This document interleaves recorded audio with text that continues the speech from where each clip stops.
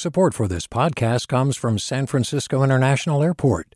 At SFO, you can discover award-winning flavors and unique shops all before takeoff. Learn more about what's at SFO at flysfo.com. Hi there, I'm Rand Abdelfattah from Throughline. If you're listening to this podcast, you know that KQED produces exceptional storytelling that keeps you informed, inspired, and entertained.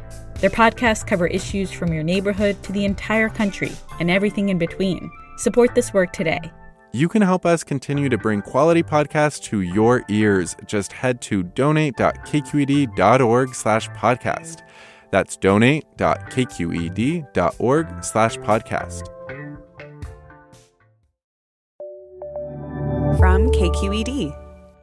Good morning. This is the California Report. I'm Saul Gonzalez in Los Angeles.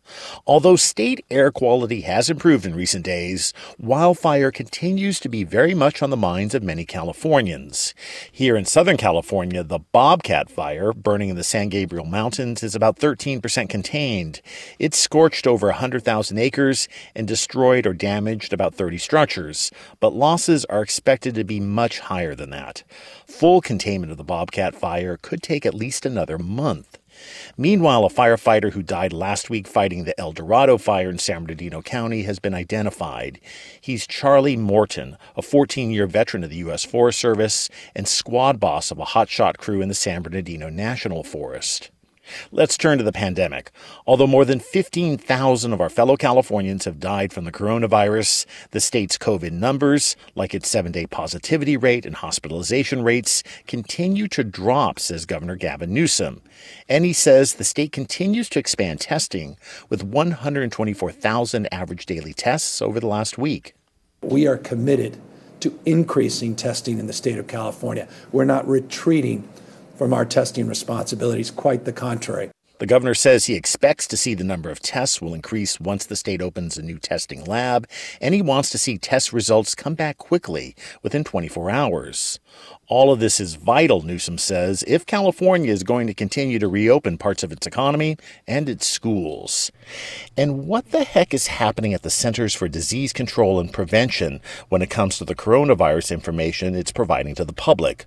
On Friday, the CDC issued new guidelines for how coronavirus spreads, saying aerosol transmission might mean the virus could travel more than 6 feet through the air. Then on Monday, the CDC removed that information, saying it was posted in error. KQED's Peter Arcuni reports on what some California researchers are saying about this.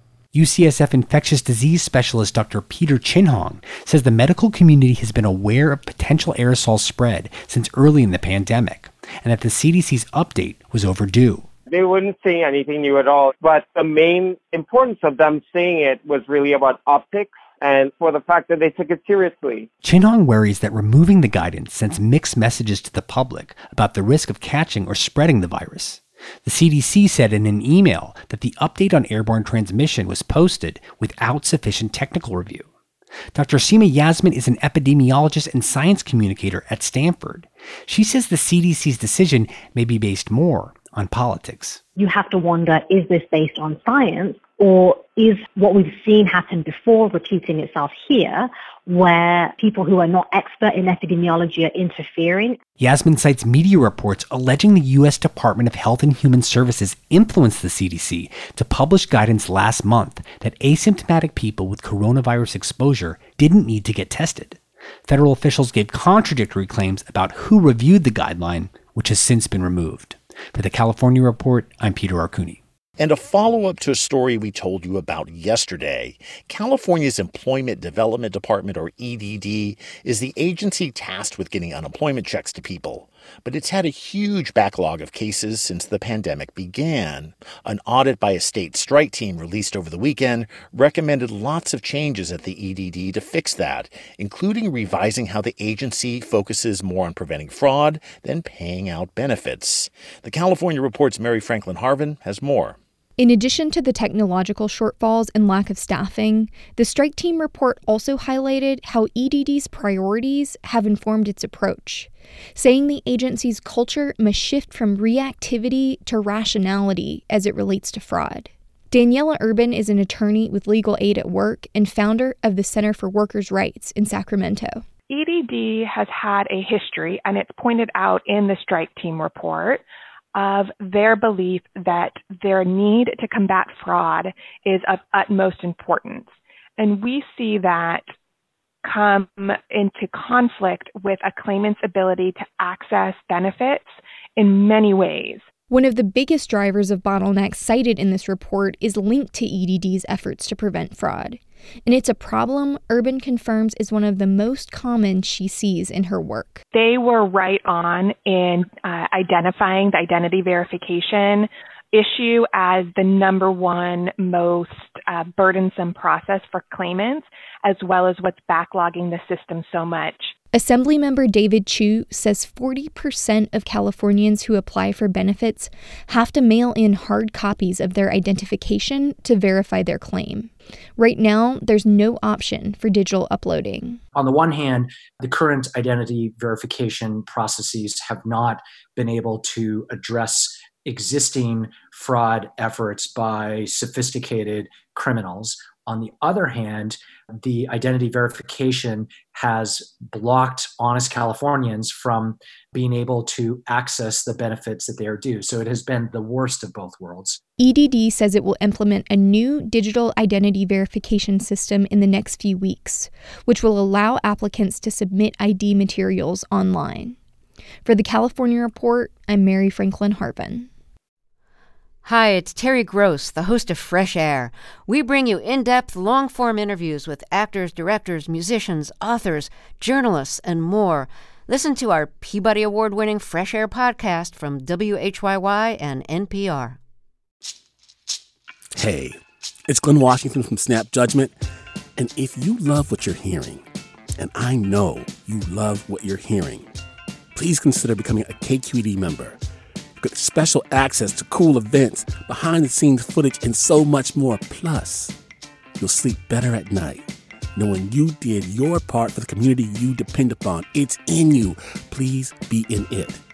Visit donate.kqed.org/podcasts to sign up now. That's podcast with an S. Thanks. A class action lawsuit filed against the Trump administration claims Customs and Border Protection personnel knew they were breaking the law as they reviewed migrants' claims for asylum at the U.S.-Mexico border. From San Diego, KPBS reporter Max Rivlin-Nadler explains.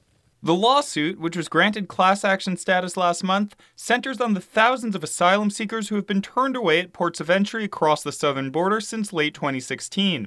Customs and Border Protection claims it doesn't have the capacity to process more than just a few asylum seekers each day, so people are turned away, put on a waiting list, and forced to wait to request for asylum.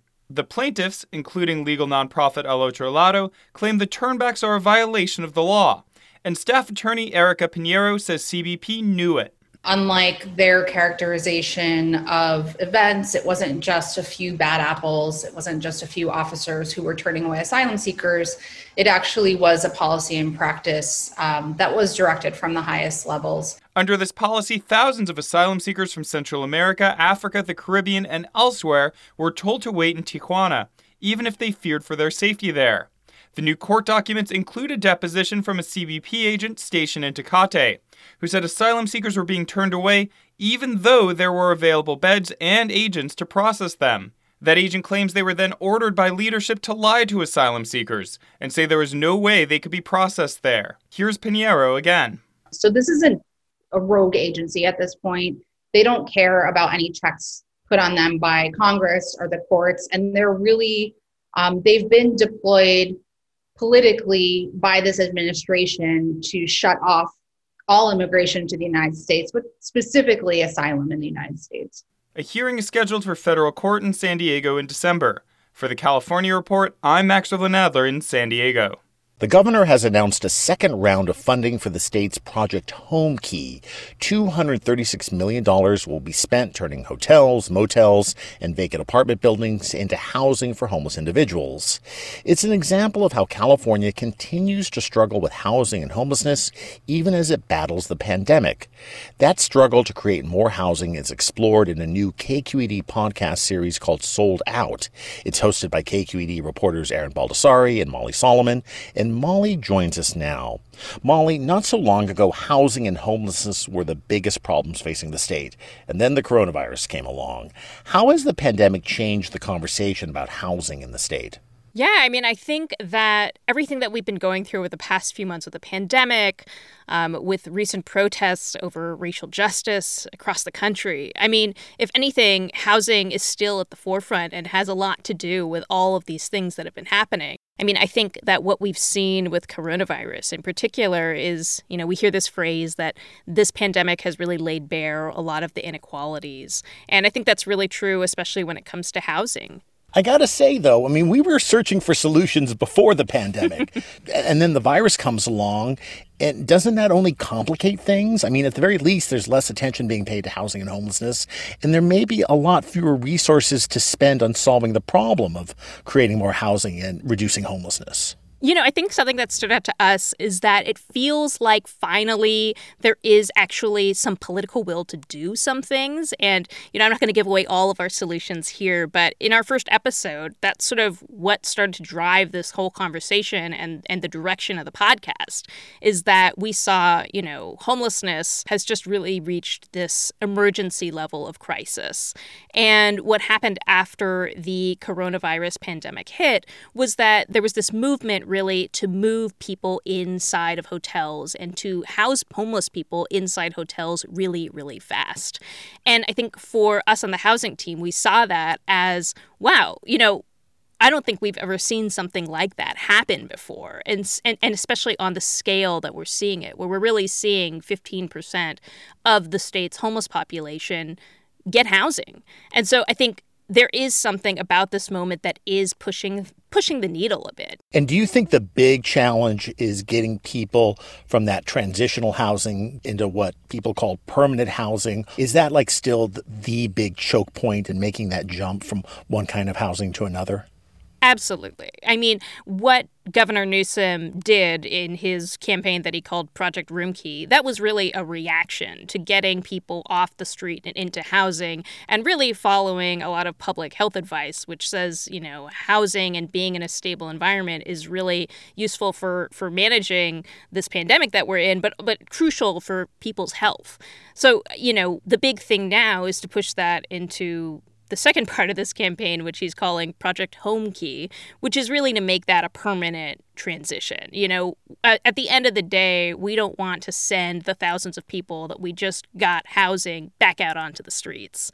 But the big thing there is securing the funding to do that. All right. Molly Solomon, co-host of KQED's new podcast series, Sold Out, about housing and homelessness in the Golden State. Thanks so much. Thanks so much for having me, Saul. And that is the California Report for Tuesday, September 22nd, a production of KQED Public Radio. I'm Saul Gonzalez in LA. Thanks for listening and have a great day. Support for the California Report comes from Paint Care. Now with 770 drop-off sites in California where households and businesses can recycle their leftover paint. More at paintcare.org.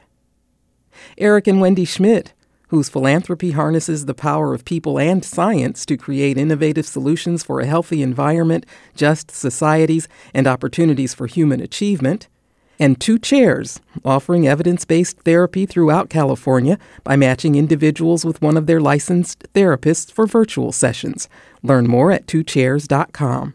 Do you love learning about the San Francisco Bay Area? Its history, its people, its unique blend of cultures? Then you should check out the Bay Curious book. I'm Katrina Schwartz, editor and producer on the Bay Curious podcast, and I'm here to let you know that for the month of May, we've worked out a sweet deal for KQED podcast listeners. Right now, you can get the Bay Curious ebook for $1.99. That's right, $1.99. Just search for Bay Curious wherever you get your ebooks or find a link in our show notes. This offer does expire at the end of the month, though, so you'll want to act on it fast. Happy reading!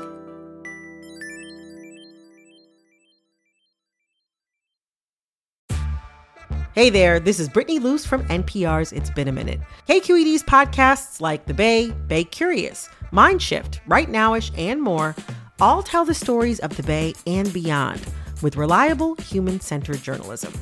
They aim to inspire, make you think, entertain, and expand your understanding of the place you call home. Here's how you can support podcasting at KQED.